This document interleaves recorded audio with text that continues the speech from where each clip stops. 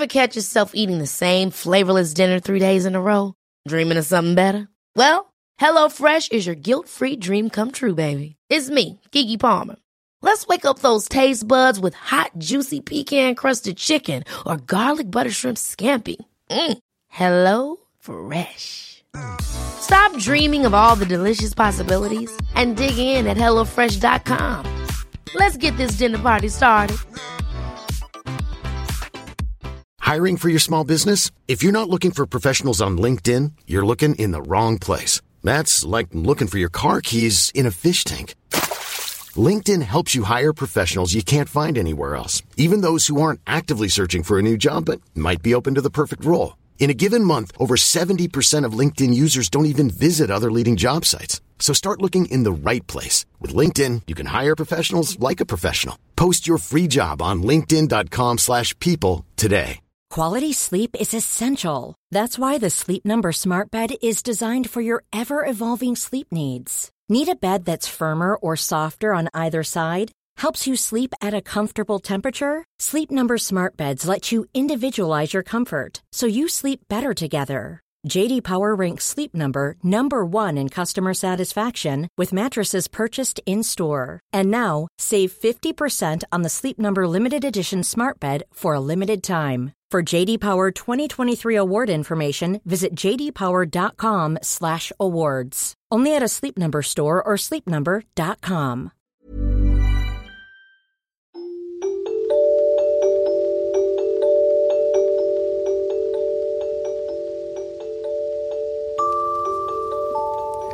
Hello and welcome to this Chakra Chat episode of the Chakra Way Meditation Podcast.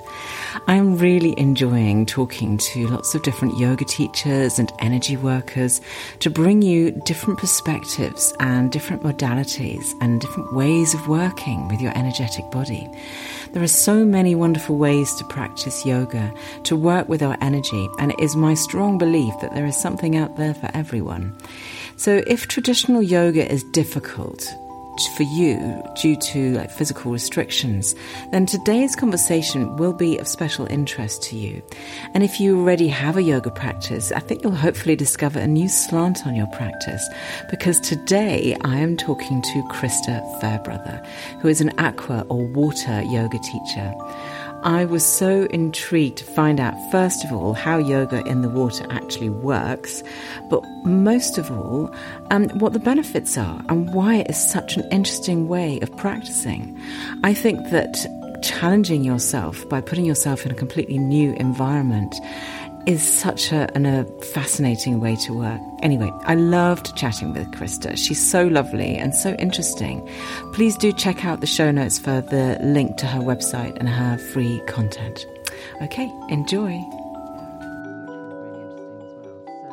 I am fascinated.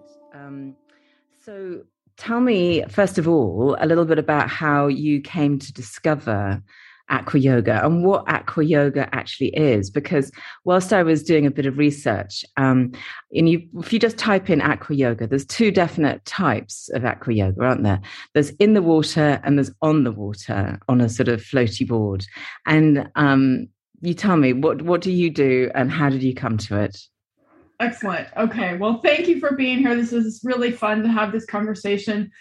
And those are both really big questions. So I will actually kind of break them down, because I have a feeling by the time I tell you my story first, you're going to be like, okay, wow.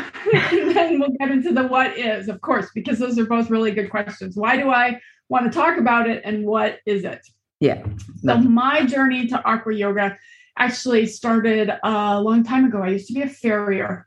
And for those who don't know what a farrier is, that's a person who puts horseshoes on horses.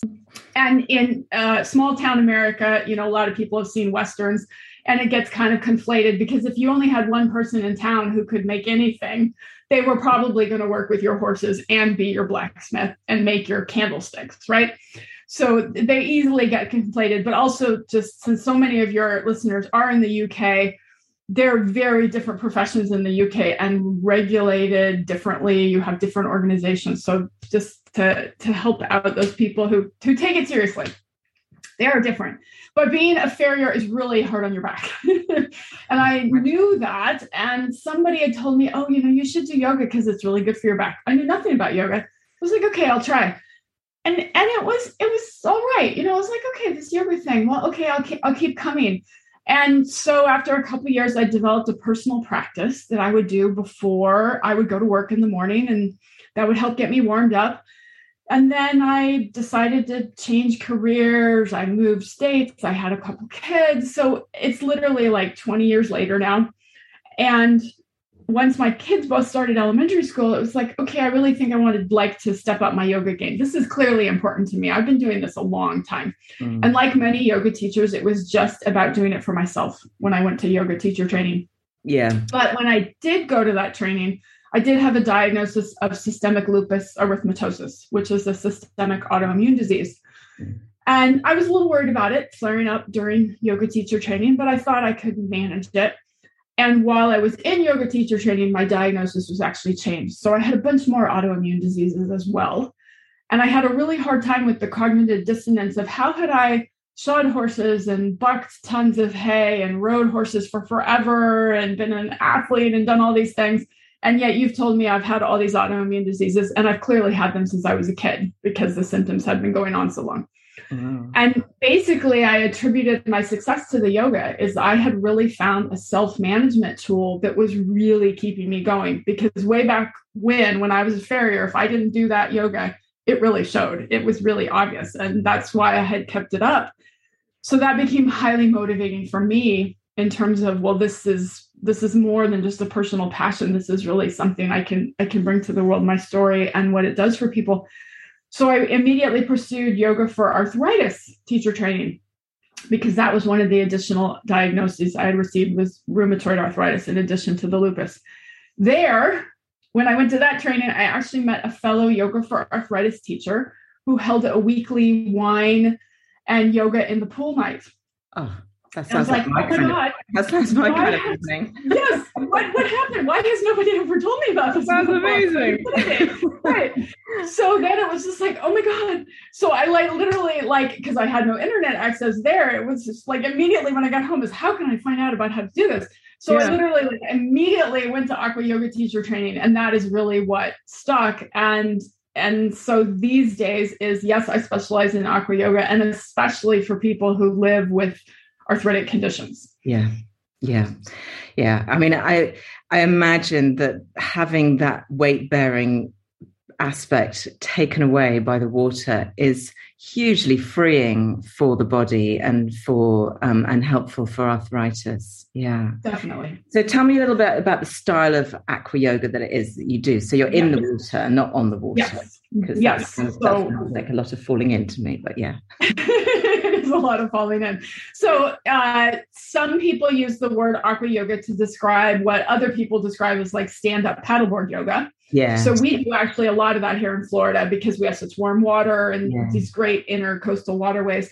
So a stand-up paddleboard where you do yoga on it. And then there's also the boards you mentioned, which are fixed boards in the pool that are made of foam that get tethered to the lane dividers. Yeah. And some people use that to mean aqua yoga as well. The kind of aqua yoga I do is like you just spoke to, is you're actually in the water. So you get that joint relief. Yeah. I practice in the pool, and most of the people I work with, around the world, they also practice in the pool because it's the safest, most consistent place. Mm. However, you can, if you have access to a lake that has a decent bottom. A lot of lakes have, mud and stones, and they're not so good. Yeah. But then there's also the ocean. So here in Florida, we can do it outside in the ocean in the summer. I've worked with a couple ladies in Mauritius who I have trained to teach aqua yoga there in the Indian Ocean. Oh they just go out on the beach. Talk about lovely. Gorgeous. So it's not to say it has to be in a pool, but you're ideally working at about mid-chest height water at a comfortable temperature. Yeah. Yeah. Okay. So describe to me because when I'm in a pool, I often, I get very bored swimming up and down. I love being in the water, but I get very board, just swimming up and down doesn't do it for me. So I usually end up around chest height doing a trikonasana and doing, flinging my leg up on the side and doing a Padangusthasana or what have you, just stretching in the water, because it does feel really nice to be supported. Yet there are, the weird thing is that, so like doing a trikonasana, classic triangle pose or pyramid pose, as some people call it, on the ground, you've got both feet on the ground, it's fairly steady on the whole. If you're relatively experienced, it's fairly steady. Whereas in the water, you have to work a lot harder to keep that stability. And I'm always trying to think of other poses. So I'm imagining that Virabhadrasana 1, so warrior, not 1, 3, the sort of one-legged balance. You could do that fairly easily in the pool. But how do you do things like down-facing dog and back bends? And there's so many other things that I'm interested to know how you make them work in the water. Yes. Great question. So you brought up a lot of the examples you gave were standing poses. So those are really easy to do, right? You're on your feet. They do have some distinct differences with being in the water, as you spoke to, but that is a real consistent question. Well, how do you do this stuff and not drown people? So inversions like headstand, handstand, scorpion, those kinds of things. I work with adults and most of them don't want to do that, right? They don't want to get their hair wet. They don't want to snort water up their nose, right? Kids, they love them. So I have done aqua yoga with kids and they're, of course, all about the splashing and the bubbles and the craziness. Yeah. But I don't really teach inversions because the people I work with don't want to do them. So we kind of leave those off the table. I pretty much say, okay, we don't do those. But then you have those intermediate standing poses, like you said, like down dog. So for perhaps if a listener does not know what that is, if you're on a mat, you would have your hands on the mat, your toes on the mat, and your tush is going towards the air. So you're making kind of this big triangle shape. Mm-hmm. Obviously, your head is lower than your tush. How is that going to work in the water? So we do it more like a forward fold. So your head is on the surface of the water. Your legs are spread wide. And what that really speaks to is yoga really about the shapes? And are we going to give the names to postures that we take that make certain shapes? Or are we going to give the names to postures that create certain actions? So if we talk about the point of your podcast, is it about a physical action? Like, what am I lengthening? What am I strengthening? Where is the stretch? Is it about a certain action, that movement through the water that I'm taking? Am I doing flexion? Am I doing extension? Something like that. Mm-hmm. Am I making a certain energetic action happen in my body? So am I getting an element of lift? Am I getting an element of settle? Right. So I tend to be fairly creative with aqua yoga, meaning to me, it does not have to be the same shape to get the same name. I'm going for more of the similarities of emphasis. And there's a couple reasons for that. One is, the practicality of, I do believe that yoga in the pool is totally valid, but we can't do the same thing. Yeah. It's also about accessibility. Yeah. So that pose we're talking about, down dog, many people can't do that pose because they can no longer bear weight on their hands for a variety of reasons. The saddle joint in your thumb goes bad, you get carpal tunnel. Getting in and out of that pose usually requires your ability to get on and off the ground, which isn't available to anyone anymore. And to kneel on your knees as well. Exactly. So, and that can be really challenging for some. Yeah. Totally. And those shouldn't be barriers to practicing yoga, right? The ability to do those two things should have nothing to do with your ability to practice yoga. Yeah. And so I'm using names that don't necessarily match the exact thing you would do on the mat, but have the same maybe physical actions or mechanical properties or energetic properties that we can match up in a way that still makes sense for people who practice regular, I call it land yoga, regular yoga, compared to yoga in the pool, right? Yeah. And then another big element is, seated poses. Well, as you just spoke to, if we're at mid-chest height, I can't exactly sit down and do my forward fold or my child pose or those poses that I'm used to. So what are those? Yeah. If you're by yourself, you often have access to the steps. You're just one person, you could probably do the steps. But in a class that I would teach, I have too many people to fit on the steps. So how do we manage that? Yeah. Well, we could use a kickboard to sit on. We could use a noodle. I know in the UK, you call them woggles often. But once you're on those, this is no longer like a restful, relaxing posture. This is now a lot about balance. If you think about, okay, you're sitting on a kickboard and you're going to do a forward fold, like a staff pose. Yeah. That's a big challenge on a kickboard. That is not a like relaxing, I'm just going to hang out here for 5 minutes place and get a treatise on yoga philosophy. I need some direction on how I'm going to hold up here. Yes. So it really, there's a lot there in terms of, okay, if you think about those poses, well, they don't necessarily even have to be for the same purpose in the water, right? Those forward folds, they're no longer now relaxing, restful places. They're balance postures. Yeah. So Aqua Yoga really provides a whole new way of thinking about a practice, maybe that you've already had, that you can really kind of reinvigorate, and have some fun. You're saying, oh, I get bored. It's like, yeah, but now think about all the amazing things you could do. Yeah. No, it does. It really does sort of turn a lot of things on its head, because, whilst balancing and weight bearing on one leg or weight bearing on your hands is really hard on land, as you say, it gives it a whole new complexion when you're in the water. And I'm presuming that, because most people practice yoga and they do it, they realize how great it makes them feel.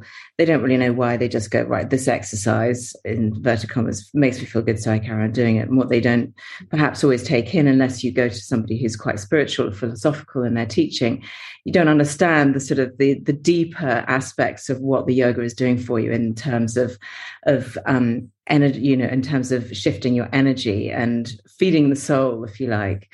And so I'm interested, because you said in some of our correspondence that we had that you do involve a spiritual or a chakra element into your teaching. So how does that come about? Because obviously you're in the water, so I'm obviously thinking, right, well, we're in the sacral chakra because it's all water and flow. But tell me in your own words, how do you integrate the chakras and your spirituality, or that sort of connection, if you like? How do you integrate that with your Aqua Yoga? That's a great question. Yes. So first thing I should preface by saying, when I introduce the chakra work, is I try to introduce it within the context of the tradition. So most people know, the 7 chakra system with the colors, and that is a more recent adaptation of the chakras compared to some of the older texts we have in yoga. Yeah, so the rainbow colors are quite 70s, aren't they? They came in. Exactly. But I only bring it up not to discredit anybody's work. It's not about that. Is I want to help people understand that this is a living system and that they get to apply the aspects that work for them. So I will present chakra information as potentially this is going to work for you. And if it doesn't, your yoga is still valid, right? I'm not going to say that this doesn't work. So I try to introduce it in a spirit of lightness as something that can be an aid and an addendum and a spirit of help and a way to explore yourself in new ways. So, we've got the 8 limbs of yoga. The poses are just one. So if you think about the yoga philosophy and learning to know yourself as svadhyaya. So if I tell you, the root chakra is about feeling safe and you see it as something about fun, well, that doesn't make your interpretation and how you see it in your own body wrong, right? It just means that here's a tradition that Christa's presenting it in. So I try to make that clear. So for everything I say today, if somebody goes into the water and they're like, wow, I'm just really not getting it, because I do think the water is a very different environment and people do interpret it differently, still totally valid. So there's my little soapbox speech of take it for what it's worth for you. Yeah. So if we talk about, that traditional system of the chakras, and we talk about like the root chakra, the safety chakra, we already have talked about, how the water is so buoyant and you're maybe feeling less stable and safe. I think it's amazing that people who are afraid of the water come to water exercise. It happens way more often than you think. These people, they want exercise, they need exercise. Maybe their healthcare provider has told them, hey, you need to get more fit. And because of something you have going on, go to the water. And they're afraid of being in the water and they still come. Talk about brave, right? Yes. So they're not necessarily going to see the water as the safest place, right? So for them to get in touch with those feelings of, okay, how do I create a feeling of safety and security for myself in the water? when that isn't necessarily my first reaction, right? So for them, it can be something like, okay, well, we're going to teach you how to be a little more stable on your feet. And you've got the lifeguard right there. So they're trying to turn into themselves at the same time as they're maybe looking for some safety outside of themselves, which isn't necessarily how we would think of the chakras as working. But it's an important distinction in a water environment because we have a little higher safety bar. But then once you get people maybe grounded on their feet, it's like, okay, if you are feeling grounded here, we can teach people to turn it on and off really quickly in the water. So what do I mean by that? We're used to gravity just holds us to the ground, right? We have to put no effort into, I'm standing today, you're seated. Neither one of us is putting any effort into staying attached to the floor, right? Yeah. But you get in the water and that isn't necessarily the case, right? If I'm standing on the pool floor and I start to move my arms, my body is naturally going to want to sway. Yes. So what can I do to create a little more sense of safety and security for myself? I have to learn probably to fire up some muscles in my legs and learn to turn on my hamstrings and quadriceps and then perhaps turn them off when I want a little more movement. So that can be really empowering for people to be able to say, hey, I want to ground here, and hey, I want to relax here. So it's this idea of you can create safety and security internally. And we have a traditional, the root chakras traditionally on the base of our spine. And I recognize that. And the example I gave was using your leg muscles. Yeah. But it's that idea of, can we be safe and secure in our base, whatever that is in your body. Yeah. So to me, that's just like a short example, quick example with the base chakra of how we can do that. Yeah. No, that's really fascinating. And I love that approach, actually, because that's the wonderful thing about the chakra system is that you can adapt it to whatever situation. It's such a beautiful system because it is so adaptable, because it is, you can interpret it and take it in whatever way supports you in that particular moment, in that particular environment, whether you're land, air, or water. You can connect with that. And because it is elemental, the chakra systems are elemental. I think there's something probably quite powerful actually about being embraced by such a powerful element. I was at the beach this morning and there had been a storm in the night, and the waves were 20 feet high. The surf was huge. And you just, whenever I'm by the sea, I'm always overwhelmed by the power and the majesty and the extraordinary energy of bodies of water. But to be in it, there's something, you talk to any surfer dude, they're just like, it's meditation, just like being in the water, being held by the water. You have to release all of, there's no point in thinking about your tax bill or your shopping list when you're swimming. You're in the water, you have to just be. And that's another, I think, a really amazing and wonderful aspect of Aqua yoga. And whilst you're giving instructions and they're focusing, there's a sort of a wonderful elemental part of it, which I love. Yes, definitely. It's essential to our existence. I mean, we literally, we could last for a little while without food, but water, we go pretty quick, right? We have to, it's not just being in it. It's literally, we have to have it. And there is some strong research out there, anthropologically about why we're drawn to the water, and you think about it just like common sense. It's like, well, virtually every country in the world, waterfront property is worth more than inland, right? We all want to watch it, see it, be around it. We love pools in the backyard. Here in the States, we have the most pools of anywhere in the world. We love our pools. Yeah. And I know quite a few people who love having the pool, and yet they rarely use it. They just really like knowing it's there. And even just looking at it brings them peace, just energetically having that water, right? We all love a nice hot bath, right? To just sink down in the bath and just go like, oh.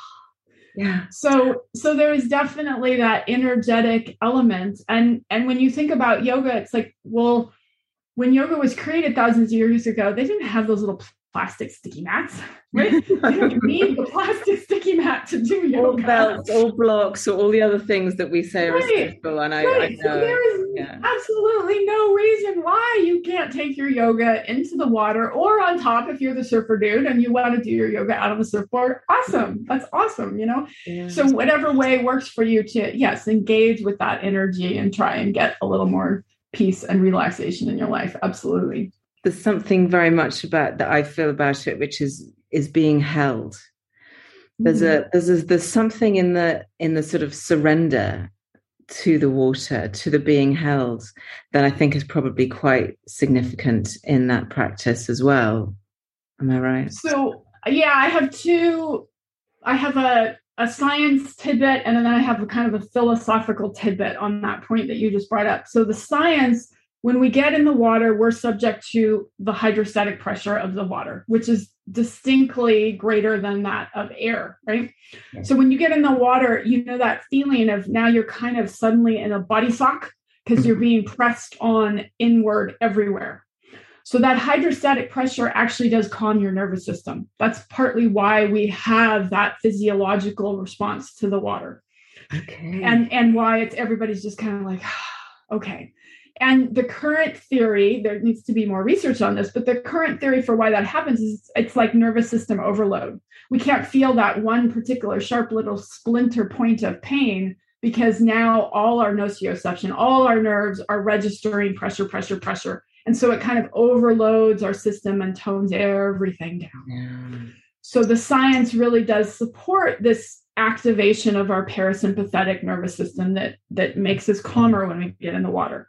Yeah. And then from kind of the philosophical point is, I like to say, well, the water will not support your negativity. Like, what's it going to support? It just dissolves. It won't hold anything up, right? The water, it will support objects that have a shape or that have some, buoyancy through maybe us as humans. We all have some fat, right? No matter who, everybody's like, it's like, no, we all float on some level.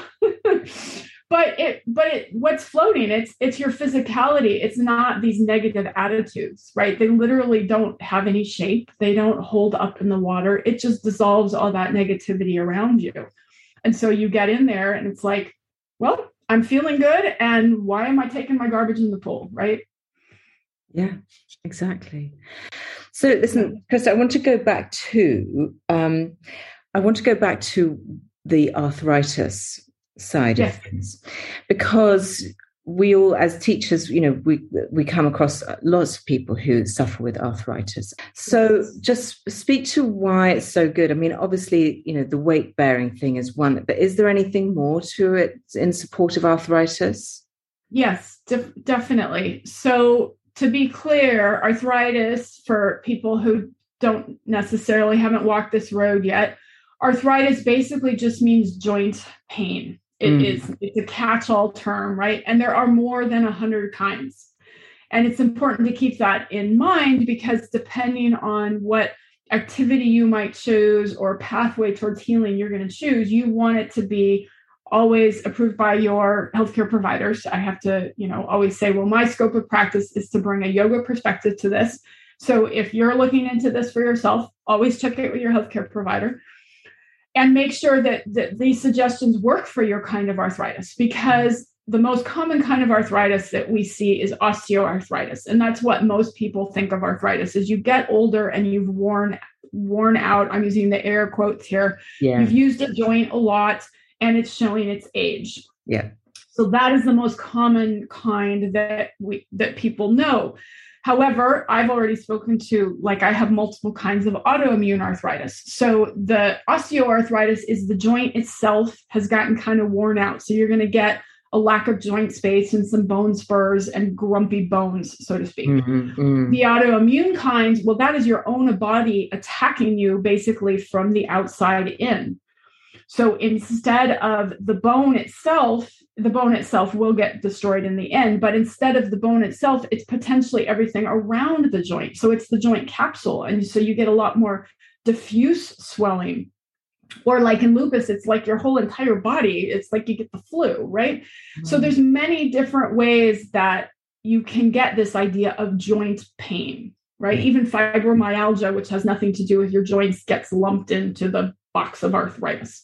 So just to kind of give that quick rundown of what it is. So why would we get in the water specifically for arthritis? What would it do for us? And there's basically three big principles when we talk about the science. And then, yes, we can talk a little bit more about the energy as well. But from a science perspective, I like to start with that one because everyone's like, tell me about the water. What is it about the water?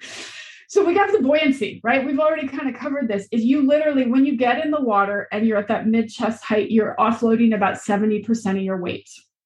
So when you think about your joint capsule, it does not get bigger. It's never going to get bigger than it originally was, but it helps restore some of that natural joint space. So if you've got that osteoarthritis and your joint is now just rubbing against itself and it's like sandpaper every time you bend your knee, the water has helped, pull that back to where it was when you started and you didn't have that osteoarthritis and helping to restore your original pain-free range of motion. So it's basically creating space.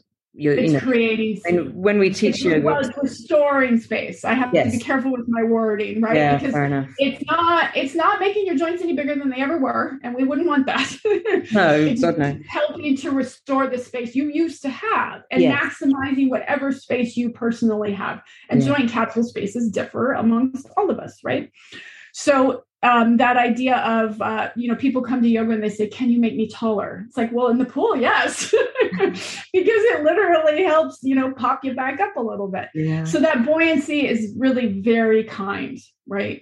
And if you think about a lot of people who live with arthritis also start to struggle with weight gain because you're not getting the exercise you should be. Yeah. And then you get in this cycle, right? And so if you're a person living in a bigger body, it can be harder to access the kinds of exercise that maybe your healthcare provider has said are good for you, or that even you've enjoyed in the past, right? Yeah. Like regular yoga, you might have been a yogi for years, and then suddenly it's like, this is not a choice for me. So that buoyancy helps restore your options, basically. Mm. So that's a big one. The other one we think about is the viscosity of the water. I like to say, okay, you get in the water and you notice how thick it is. It's like maple syrup, right? I mean, it's an exaggeration to say it's honey or maple syrup, but it's clearly way thicker than the land, right? And what am I going to do about this? So what that means is that when you are dealing with this big, thick, viscous environment, you are expending muscular effort in every direction you move. So what does that mean? If you put a weight in your hand, most of us have gone to the gym and we've had those barbells, right? So you tuck your right arm in your elbow and you got that weight in your hand and you're going to bring that weight up to your shoulder. When you move that weight up, you're resisting gravity. That's why it builds your bicep, right? That big muscle in front. When you lower the weight, your triceps doing a little, but not as much because now you're moving with gravity. On land, we really only build muscles when we resist gravity. Yeah. Well, in the water, yes, we're still resisting gravity. It's not like we're in space. There is still gravity. However, the water is so viscous that when you did that bicep curl, now you don't have a weight in your hand. You're just in the water. You bring your hand up to your shoulder. You had to exert muscular effort, but now lowering your hand is actually the same amount of muscular effort. The water viscosity didn't change, right? Yeah. So you get very balanced muscular expenditure, which is really much more stable for a joint.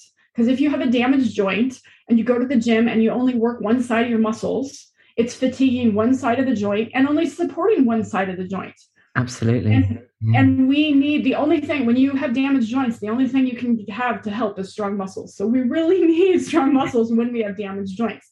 Yeah. So that idea of having really balanced musculature that we can get in the water is hugely important. So that's, another thing.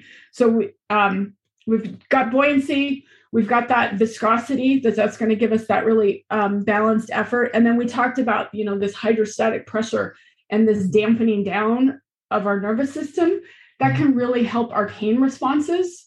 So it's very easy when you live with arthritis to get in this chronic pain loop of, it hurts. And if I exercise, it hurts. So I won't exercise. So then when I try and exercise, it hurts. So then I don't. Right. And it's this circular cycle of just ugh. Yeah. And so if we can do anything to break that cycle, super helpful. So getting in the water and doing yoga in the water can be a way to damp down those pain cycles enough that we can get a little more fit and apply, that balanced muscular effort in a way that's really going to help people. Yeah. Yeah. No, I think that's the science on it. It's a fantastic innovation, if you like, in yoga to bring it into the water. It does, when you explain it, it does make so much sense in terms of making it accessible for everybody. Yeah. And I just wish that, sadly in the UK, swimming pools aren't always the nicest place, and there's always some sort of kids screaming in the corner, or there's, and I think there's an image of aqua, aqua aerobics, if you like, water exercise as just being a sort of an old lady's thing to do. But I think that it's something that actually is really valid for anybody who's wanting to just challenge themselves. I think that even as an experienced yogi, going into the water and finding that, what once was a very stable position, suddenly you have to work like crazy to stay stable, and other poses that you find difficult on land are suddenly like, oh, I can do it because you've got the support of the water. Totally. I think is a really good exploration actually into one's practice. So I want to encourage everybody to, and I honestly don't think that there are that many aqua yoga teachers in the UK. I will research it actually. I should have looked up, but it's not something that I'd heard of before. It's weird because I did it myself. I do it myself whenever I get into a body of water. As I said, I always end up doing it. So it makes all the good sense. Makes all the good sense. So the other thing I wanted to ask you about is you say that you do a meditation in the water. So how do you do shavasana, the relaxation and the meditation? How does that work in the water? Yes, that's a great question. And before I answer that question, I'm going to bridge it with what you just said about, there's always some kid screaming in the pool or something. And yes, pools are busy, crazy places. They are not necessarily calm yoga studios. It's not the deserted beach where you get to meditate. And when you think about like how you're going to engage with your chakras and you're saying, oh, I'm a practitioner, I've done this a while. If you can only engage with your chakras in some like beautiful forest cave place, right, you need some more work on that.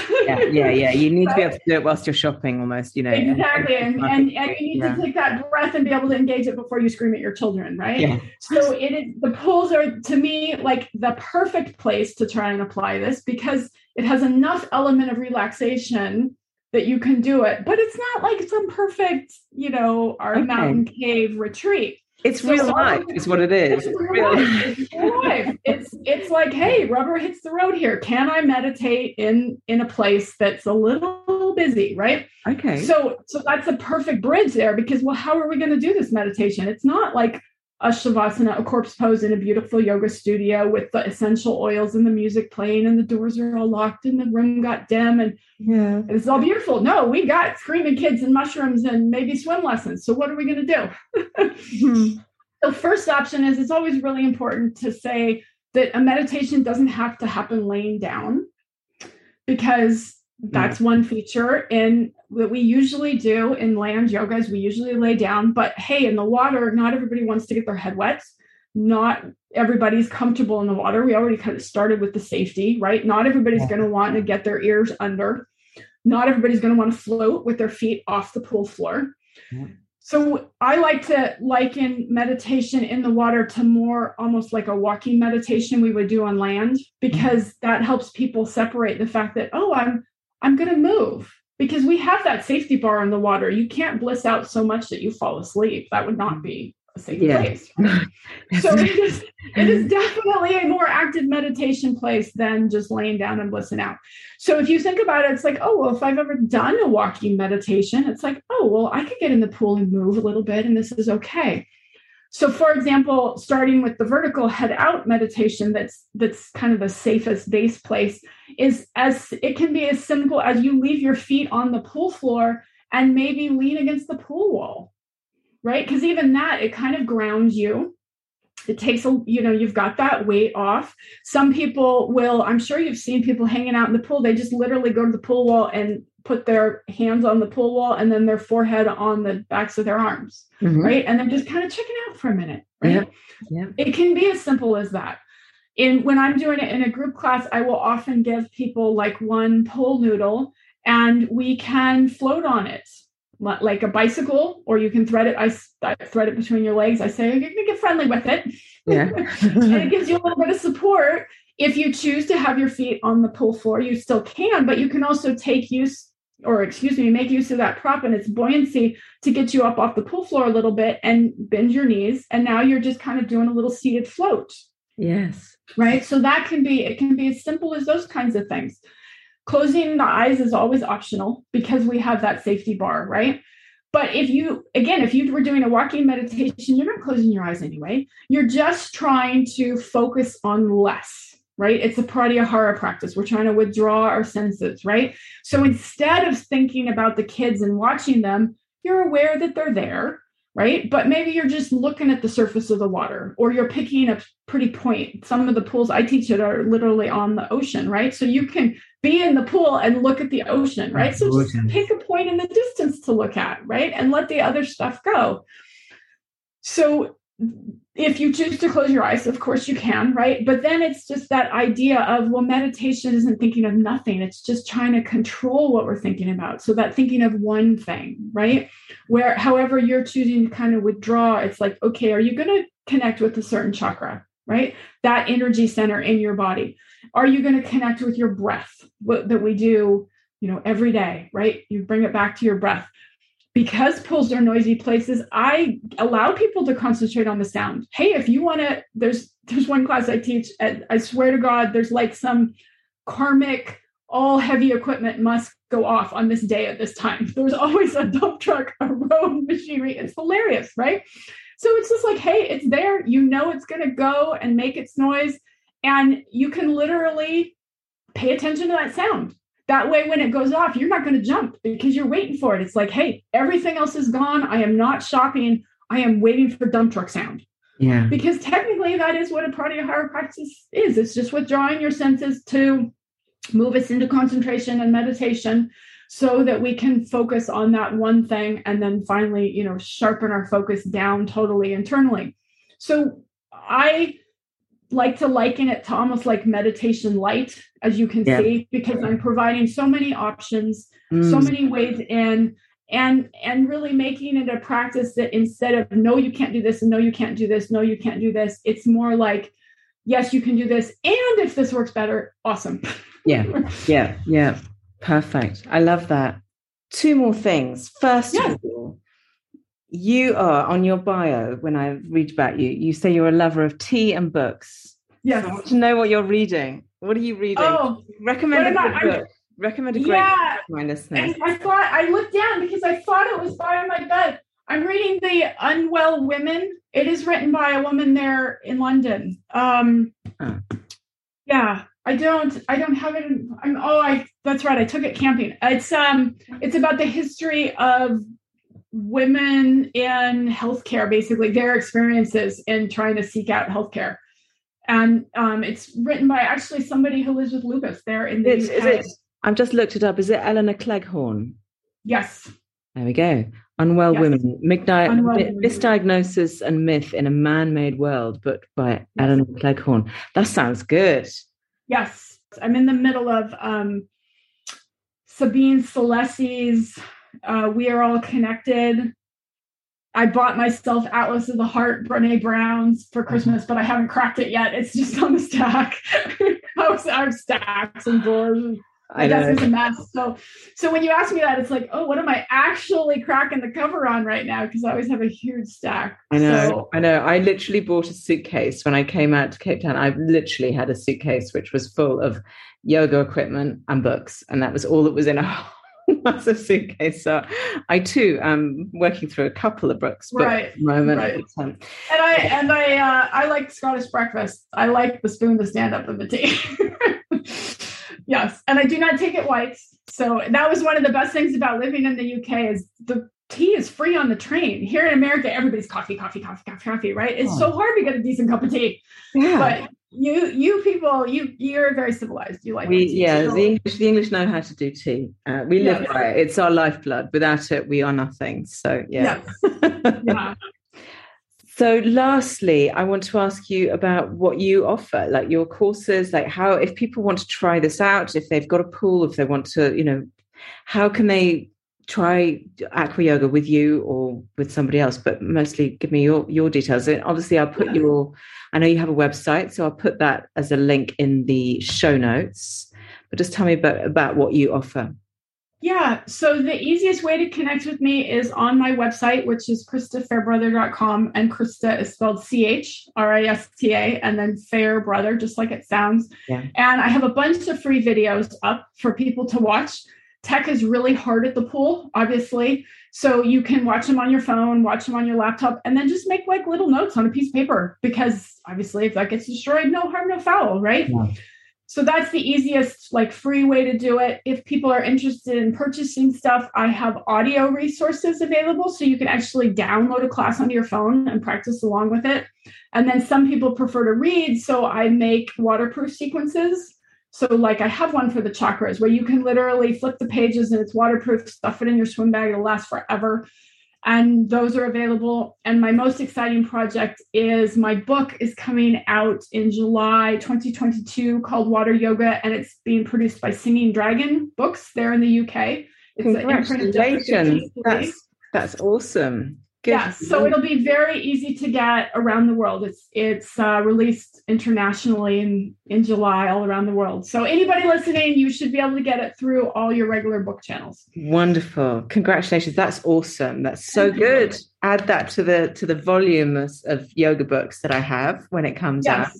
Yeah. So that'll give you everything you need to know. That whole like Warrior 3 and how do you get in and out, and then something fun, since we talked about Warrior 3. In the mat, we think about, we go forward and back. Well, you get in the pool and you can swing it around to the side, right? Or you can cross it around behind you and little British curtsy, right? Yeah. And then bring it back up. So we have all these fun transitions and moves we can do. So yeah. I look forward to that. Expand on your Warrior 3. Lovely. Well, Christa, thank you so much for taking the time to chat with me today. It's been awesome.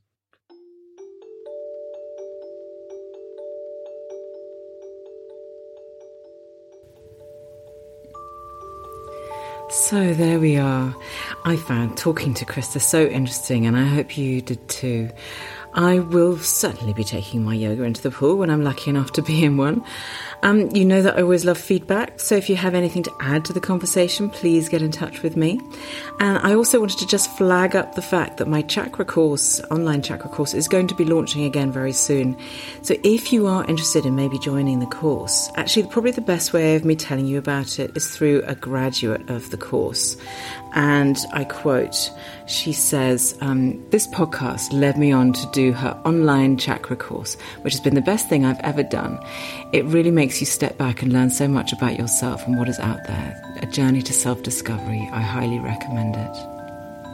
What more can I say? Apart from thank you, Emma, sending you lots of love. So if you would like to have a discovery call, then the link for that is in the show notes. I do think it is really important to connect before you join the course so that you know that it's the right choice for you.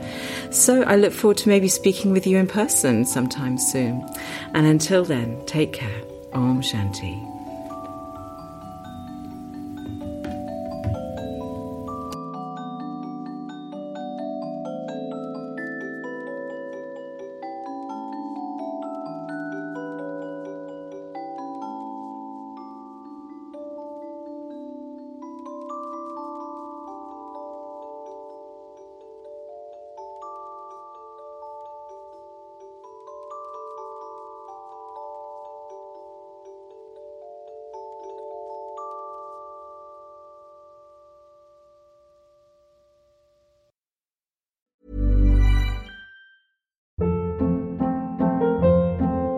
Hold up. What was that? Boring. No flavor. That was as bad as those leftovers you ate all week. Keke Palmer here, and it's time to say hello to something fresh and guilt-free. Hello Fresh. Jazz up dinner with pecan-crusted chicken or garlic butter shrimp scampi. Now that's music to my mouth. Hello Fresh. Let's get this dinner party started. Discover all the delicious possibilities at hellofresh.com. Planning for your next trip? Elevate your travel style with Quince. Quince has all the jet-setting essentials you'll want for your next getaway, like European linen, premium luggage options, buttery soft Italian leather bags, and so much more. And is all priced at 50 to 80% less than similar brands. Plus, Quince only works with factories that use safe and ethical manufacturing practices. Pack your bags with high-quality essentials you'll be wearing for vacations to come with Quince. Go to quince.com/pack for free shipping and 365-day returns.